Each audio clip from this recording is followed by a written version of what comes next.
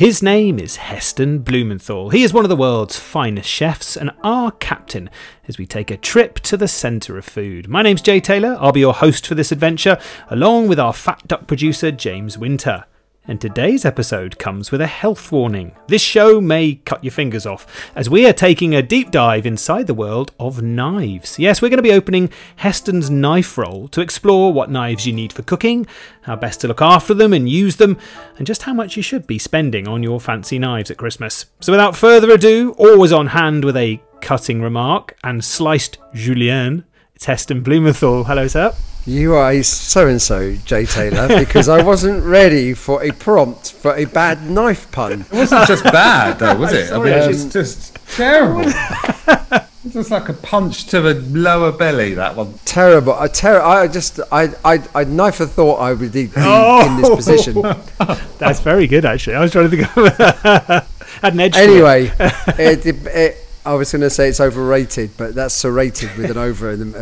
It's overrated. It's serrated. That's okay. Moving swiftly. Moving swiftly on. Let's cut these bits out. Oh. To our listeners, apologies. You normally don't get to hear all this, but we will happily do this for half an hour to make puns to each other. We're sorry we've lured you into this terrible cul-de-sac of puns. It's yes, you're right. Let's get on with the point of it today, which is we're going to be getting a handle around knives. Yeah, getting. And sorry, Jay and James, how are you both? Very well. I was fine, and now about 5 minutes ago, I feel like I've been pun fatigue around both sides of my face. But anyway, lovely to see you both. Now, I sort of foisted this one on Heston last minute because I, as a layman, am just fascinated with the whole world of chefs and their knives. Having spent, lucky enough to spend a lot of time in the kitchens of the Fat Duck and around the back, I was always fascinated when the guys brought out their knife rolls and started showing off their very fancy Japanese knives and all those kind of things. So I thought it'd just be a really interesting thing to crack open your head, Heston, and talk to you about knives. And I suppose the place I wanted to start was at the start, which is when you became a chef for the first time. Do you remember buying your knife roll? Yes. Now you asked me that question. Yes, I do remember. It was a Victorinox set actually, it might have been my 18th birthday present because it was in like a briefcase. Oh wow! It was a knife box basically, and it had a whole range of knives in. It was a black.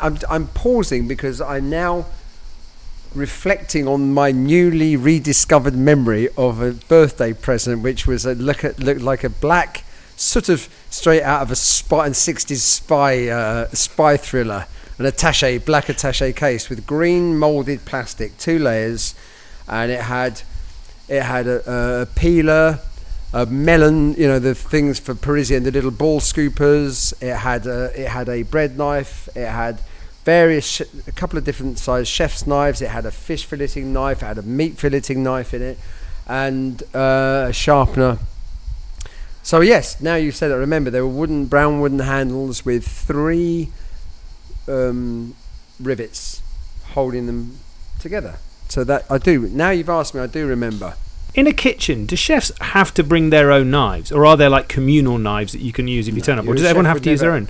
The chef would never want to use a communal knife because they become very idiosyncratic things. It's a bit. I might be a bit like a writer and his or her favourite pen, or a painter and a paintbrush.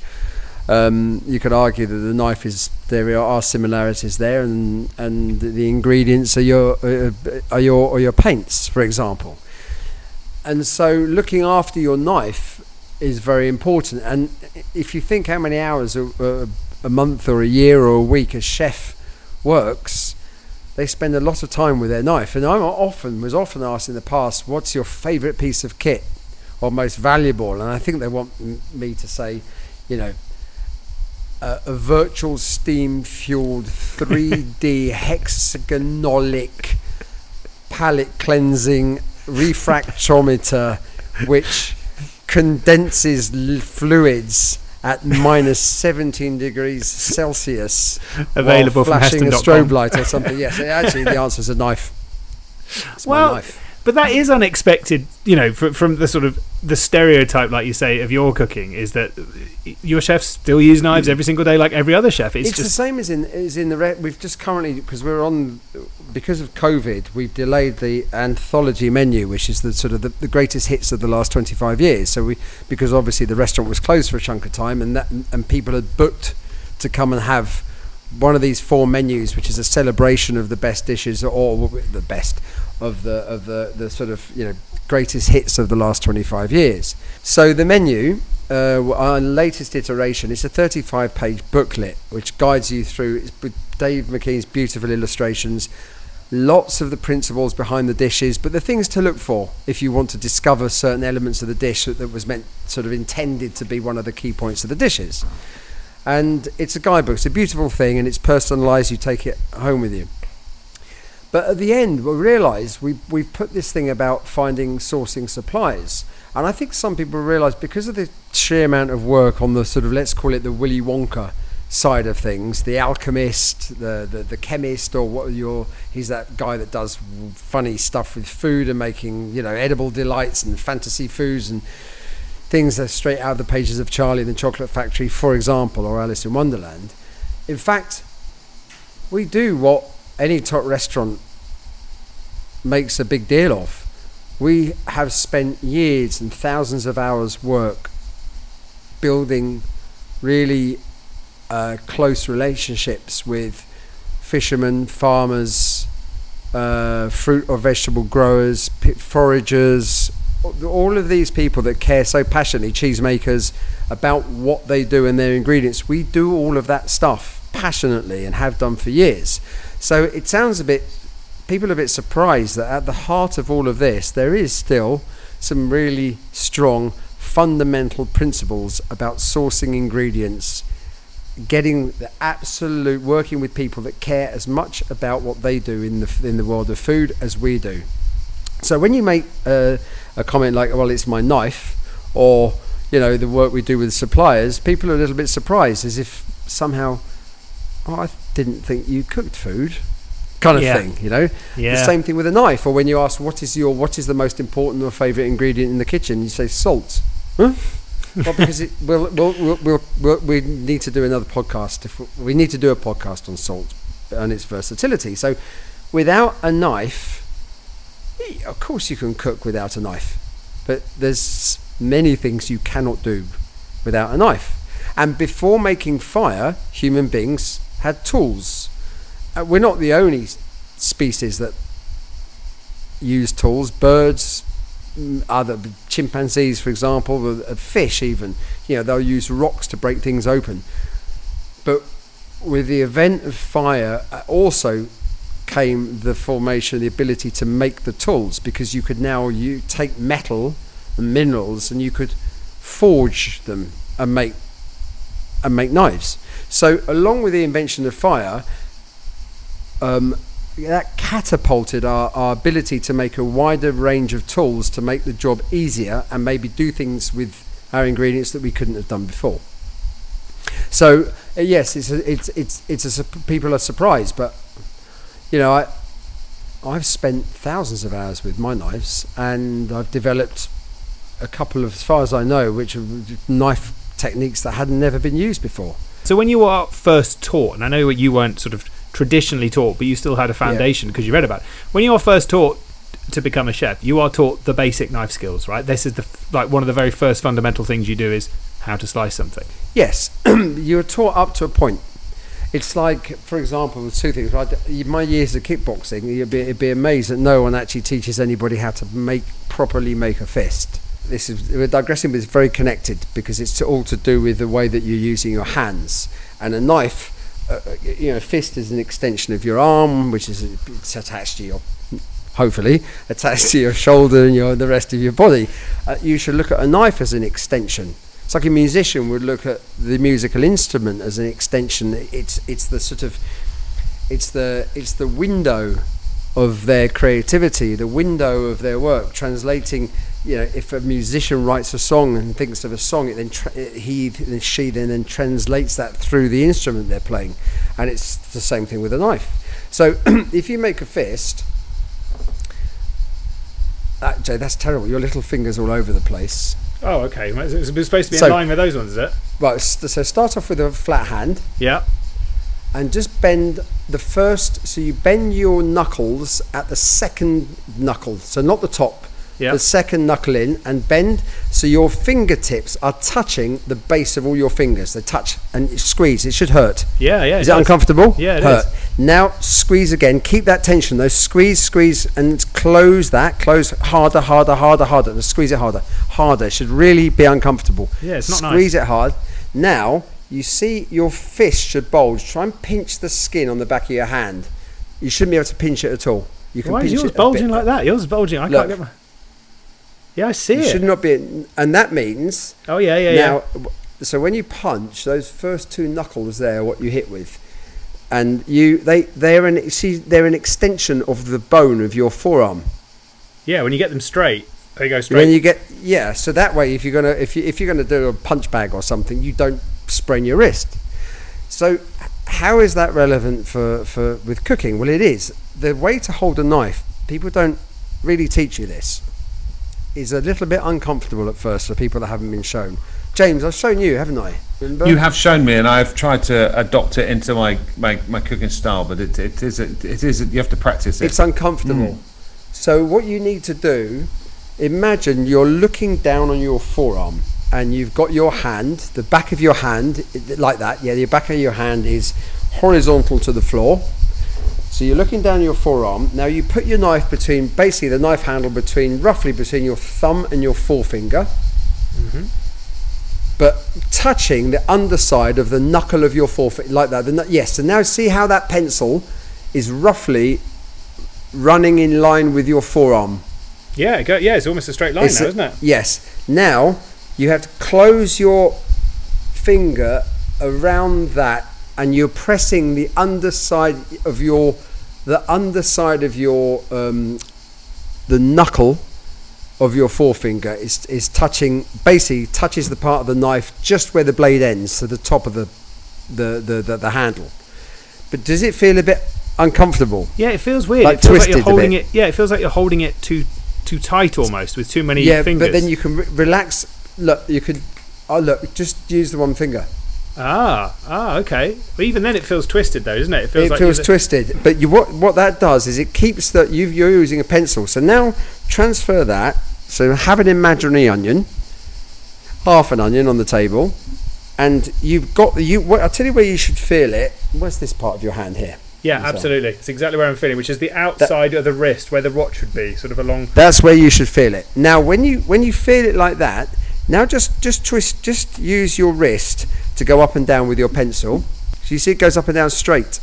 It's much straighter. Yeah, when you put it down to the table, it makes a real difference, and suddenly it wants to go in that direction. It keeps it straight. If you don't do that, what happens? What most people do when they hold a knife, it twists when you cut it. One, you can't cut evenly. Secondly, it's more dangerous because you're more likely for the knife to twist in the middle of slicing and cut yourself, or it will slide away from you. That's really good. I'm looking at it now. It's hard not to make it go straight when it's like that, because your arm, all your physiology is saying it's keeping everything in one line. I'm guessing also that doesn't hurt after a while as well. You could do that for longer. No, you get used to it. And I realize I've realised this because more recently, obviously, we talked a lot about this sort of quantum perspective. So there's cooking as a result with the recipe. You're putting things in an oven at 150 and cooking for 27 minutes and X degrees and X grams of ingredients. Yes, important. But when you cook and eat with more awareness, you discover things about yourself, and the world that we live in and the things that we do.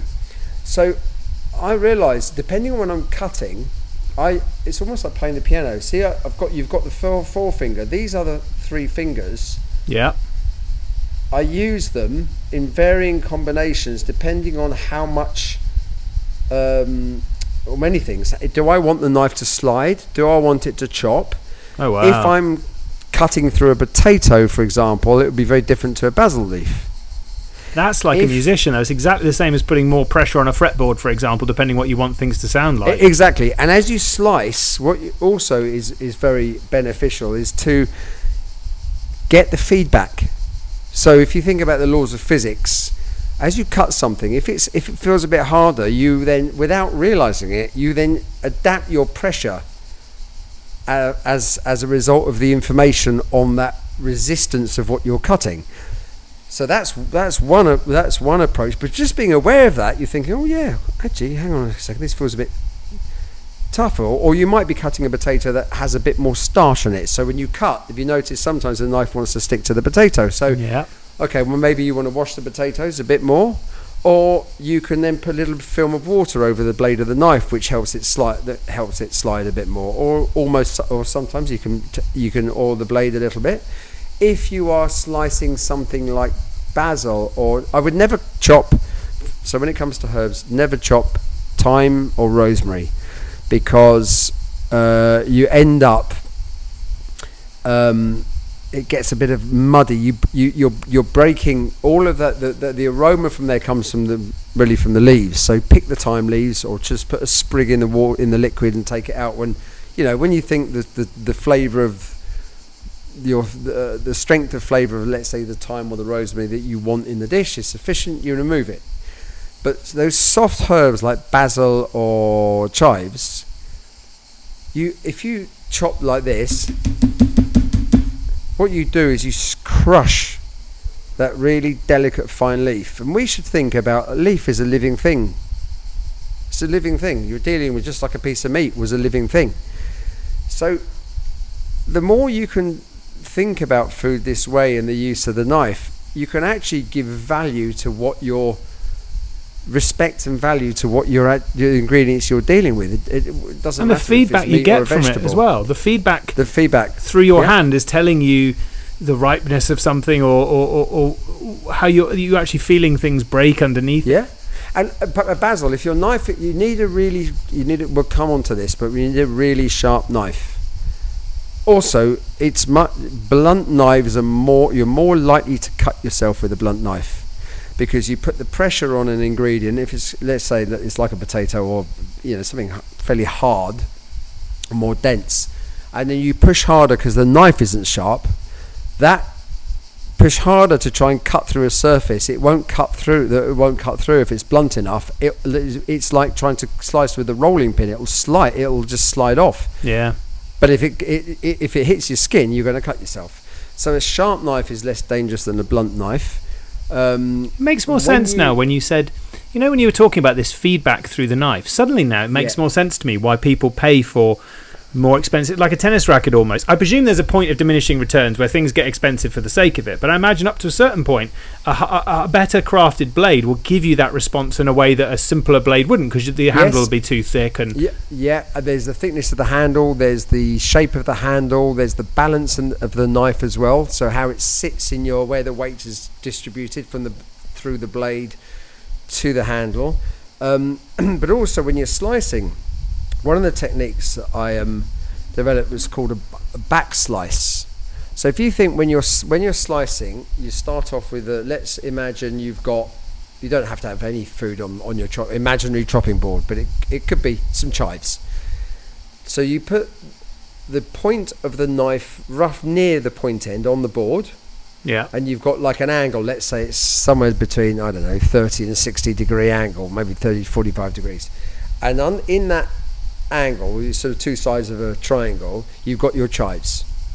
Yep. So you keep the tip of the knife on the board, and then you do this. So you slide the knife forward and the handle down. So the blade goes across the chives in an arching. It's almost like rocking through it. It rocks it. Yeah. Yes. I've seen you do this, and it looks so smooth and easy. You're not when you think of chopping, you tend to think of something lifting and dropping. You're not doing that. You're just rolling through it almost. No, because the things like chives and basil soon go black, and you lose all their fragrance.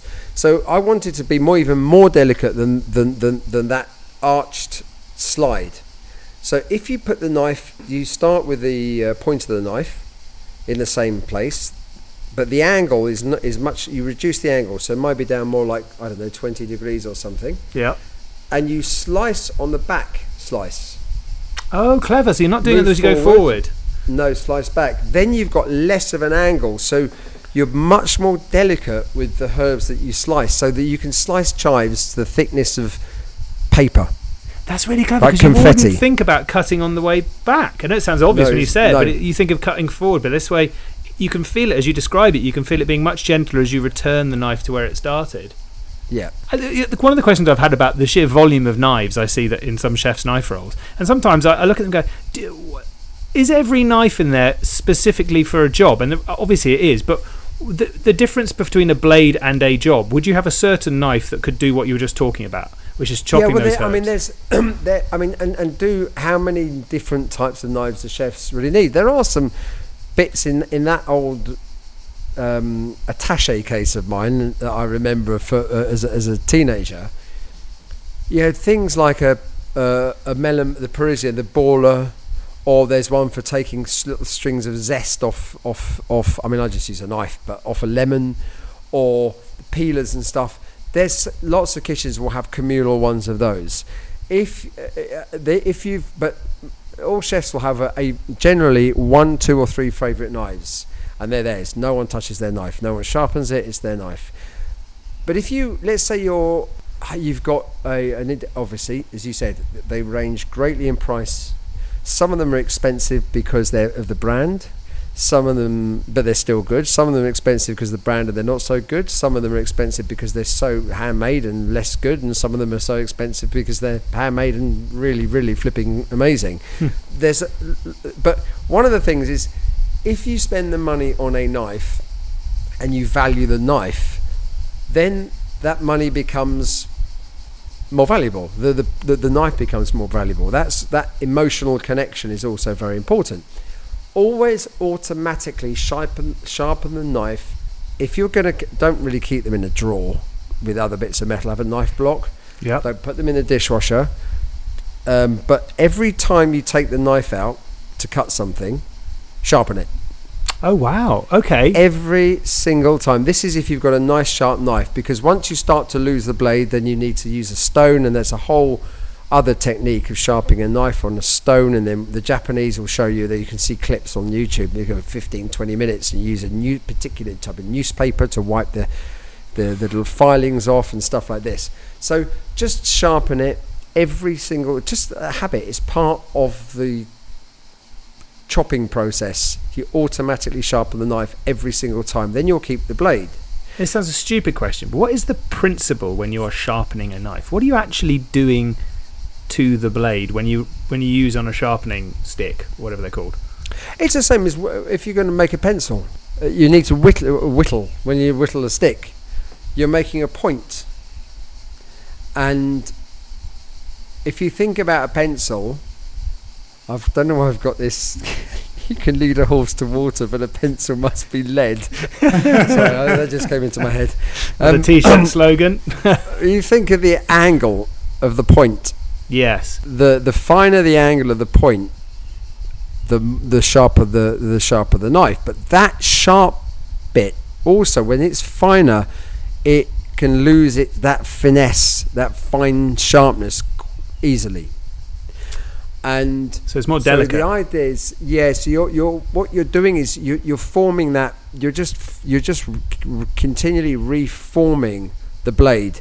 Now, after thousands of hours, you can see some chef's knives or butcher's knives, amazing. You know, they start off being the shape of a classic knife, and they end up being like this. Oh, because they've sharpened it so much, it's actually gone down. Like what's that thing in music? What's that? Hang on a second, I'll draw it because I can't remember. What's one of them called in music? Oh, go on, James. I would say a semi-clef, not knowing what anything. That's a treble clef to me. That's a treble. That's the treble clef. Treble clef. Is that? I think that's what you put in the type of signature on the left to show what. So that's sort of how the knife bass sort clef of or go. a treble clef. Yeah, that's a treble clef. It goes right Not in. like that at the end. Like a ski slope, like a ski jump. Yeah, because if you don't, and that depends. If you don't finish, if you're using a steel, if you don't sharpen it all the way to the handle. Yeah, I've always wondered about that. You'll wear some parts down more than others. Yeah, I mean it's a big old subject. And then you've got, depending on the type of steel. I mean, for me, there's some amazing a couple of knives I use. They're a Japanese make. I mean, there are some really good. You can have them. I mean, it can cost £1,000, £2,000. But if you take some old boy in Japan that's spent for one knife. That some of these knives they're just, the blade is so fine, but it's also the fact that it's just handmade by one person. But and do they fold steel? Is that a particularly Japanese technique, the folding of the steel? Because you get the blades all have that lovely sort of mottled look to them, where the steel has been folded and beaten. Like a sword. Well, it's I mean, there's the Damascus steel, which I think is meant to come from some. There's various theories about Damascus. Some person called Damascus. Really? Years ago, and also from Damascus. There's several kind of theories about the origin of this. One of them is somebody's name. Another one is from Damascus. It was called Persian steel or Persian water steel. But they used to make all the top swords. I think you see it in some of the Netflix shows now. The knight in shining armor has just got his Damascus steel sword. Obviously, like most things in life, that's been watered down in terms of of the level of quality. But you'll see this lovely, beautiful sort of wave-like pattern on the blade, and some of those knives have 60, 70 layers of steel, and they start off on the outside part of the knife with the more resistant, tougher steel. And as you get to the central fine bit, it's like a razor blade. But if you just had a razor blade, you would break it; it would bend. So it's layered up. So it's literally layers of steel to give enough support. I had no idea that's how they did it. So it is technically one piece of metal, but it's not. It's like a sandwich of metal almost. It can be sandwiched and layered and fold, and they can also fold them over, as James said. What's the school of thinking on handles as well? Is there between wooden and sort of all-in-one metal handles? Because I've never known is that a personal preferencing, or is there a genuine difference that are viewed in different ways? I think a lot of this is personal preferencing. If again, it's like anything, if it's amazing how human beings have made. I wanted to make up with a phrase Gary, my old head chef, used to say, where every box has a lid, because everyone would always be trying to find the lid for a particular box to store something in. For every box there's a lid, or every box has a lid. Every job has a tool. Yeah. What came first, the job or the tool? That's an interesting one. So the more you use something, the more time you spend with it, and the more awareness you have of that time that you spend with it, then the more you pick up on much finer nuances. And there isn't a right or wrong. There's some knives I just don't like, because when the handle is too thin where it meets the blade. And also some knives, if you're going to only buy one knife, please make sure the heel of the blade. So you've got the point of the blade. Mm-hmm.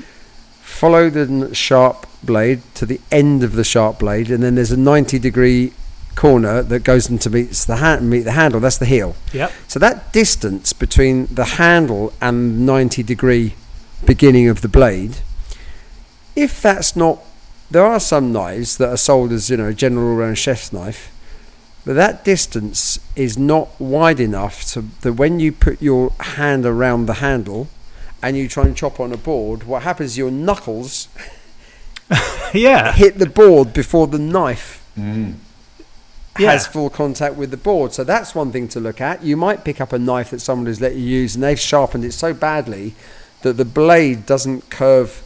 There's a sort of a concave element to the blade. Really, you might not notice it, but if you're trying to chop something really fine, you might notice, or really thin, that it kind of misses a bit. Yeah, it feels like the blade's not quite. You keep missing it, because there's a bit in the middle which doesn't ever get through it. Yeah, and then you end up chopping with the front of the knife. I've been in that situation. I'm like, there's something wrong with the back of the blade. I'll just keep going with the front of the knife. With the front. Yeah. And so going back to that, the really sharp, beautiful knives, you would not, even when let's say you're boning a chicken and you cut through the leg and the drumstick of the chicken leg, is cartilage. You're not even chopping through bone, but you could a quick chop on through that. It's soft, but those knives you might chip that knife. Oh wow! So you have to be. So then, if you go the other extreme, if you're going to chop through a bone, if it was a big thick bone, marrow bone, then you use a saw first. You have meat saws, so you saw through the bone. and then you'd use a heavy duty cleaver that is designed for that work. You wouldn't take a really expensive, beautiful knife and then start trying to, chop through a chicken. Even a chicken leg or a fish bone is enough to chip that knife. Wow! And once you start getting chips in the blade, because I've seen that on knives that we've had. When you start getting those chips, is there any way back from that? Can you sharpen those out, or are they You can take it to, if you have a good, you can find, they used to come around in vans actually, knife sharpeners. I don't know. You can take it somewhere and they can sharpen. They can Don't they come to the Fat Duck? I'm sure I saw a knife sharpening van outside the kitchen one day. They used to come every week. I guess when you could just take your roll down. When you've got enough knives, they come to you. I think that's generally the rule. If I've got 2 knives, yeah, and they got all their equipment, so they'll just redo them. Yeah. I'll give them a call. Hi, I've got 2 knives. Can you come round? Yeah. And while you're there, do you do teaspoons? Yeah. Or rolling pins? Do you blunted as well as sharpen? I do know though. You know what? I used to every Christmas my wife would buy me a knife. I only got 3 of them, but like you said, the difference when you come to cook and you take out your knife to use, you really do put more value to what you're doing. You are suddenly in the right headspace. You enjoy the feeling of it, and it makes a difference. And I think that, like you said, the relationship you have with it is probably even, especially at my level, for example, it's more important to get a knife that I have a relationship with and I feel good about using than going for the most super duper thing that I think is going to be incredible, but just it's like buying like you said, a tennis racket or a pair of golf clubs. There's a point where you're just not going to notice the difference. Just make sure, just have it. There's a point where you're not going to notice the difference. Start off with something that just feel. I mean, what is feeling good in your hand? I mean, just start off with something. If you think it looks great, if you're excited about it, if when you pick it up it feels comfortable to you, and the blade is sharp, that's why it's probably better to start off with a reputable knife brand company. Like there's some German companies at Wüsthof Dreieck and Henkel's and stuff like that. That they're not cheap, but they're not expensive. So they might set you back 50 quid, 60 quid for a knife, and just look after it. Just have YouTube. Have a look how to sharpen it. You can get some good sharpeners now, which are not steels. Don't think you have to learn how to use a steel to sharpen a knife, because you could get a steel with a knife, not quite get it right, and actually start scraping the side of the knife. So there are some very good, it's like a V, 2 pieces of metal you just run the knife through. They used to be damaging, but there's some good ones now. But just start off with something that's within your price range, feels comfortable in your hand, a decent mark without, and then start using it. And then you'll be able to start making a comparison going forward. And if you cook one day a weekend or every couple of weekends or once a month, then you'll just have a beautiful knife that you'll hopefully like using when you do use it.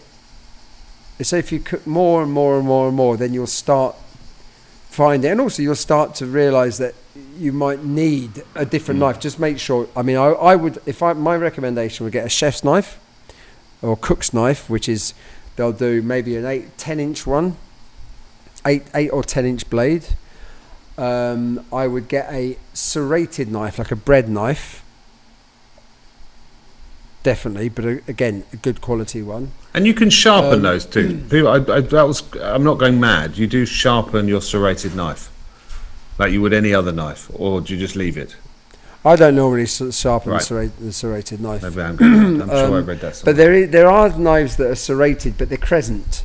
That I used to love. There's pastry knives, so instead of having teeth, they're like circles, half circles, and those are wonderful for cutting pastry, because when you cut the pastry, the teeth can drag the pastry, where these little circular teeth, crescents or whatever you want to call them, slide through the pastry. Often pastry chefs have very, very, just really long knives. Isn't there one very, very long? Am I making this up? I'm sure I've seen really long knives. You can get long pastry knives. You also get long. I used to love. I had a very, very flexible, and I sliced half my knuckle off with it once, sharpening it in the beginning of service. But my steel didn't have a protector, So I went straight down across. I don't know if you can see here. Let's have a look. Yeah.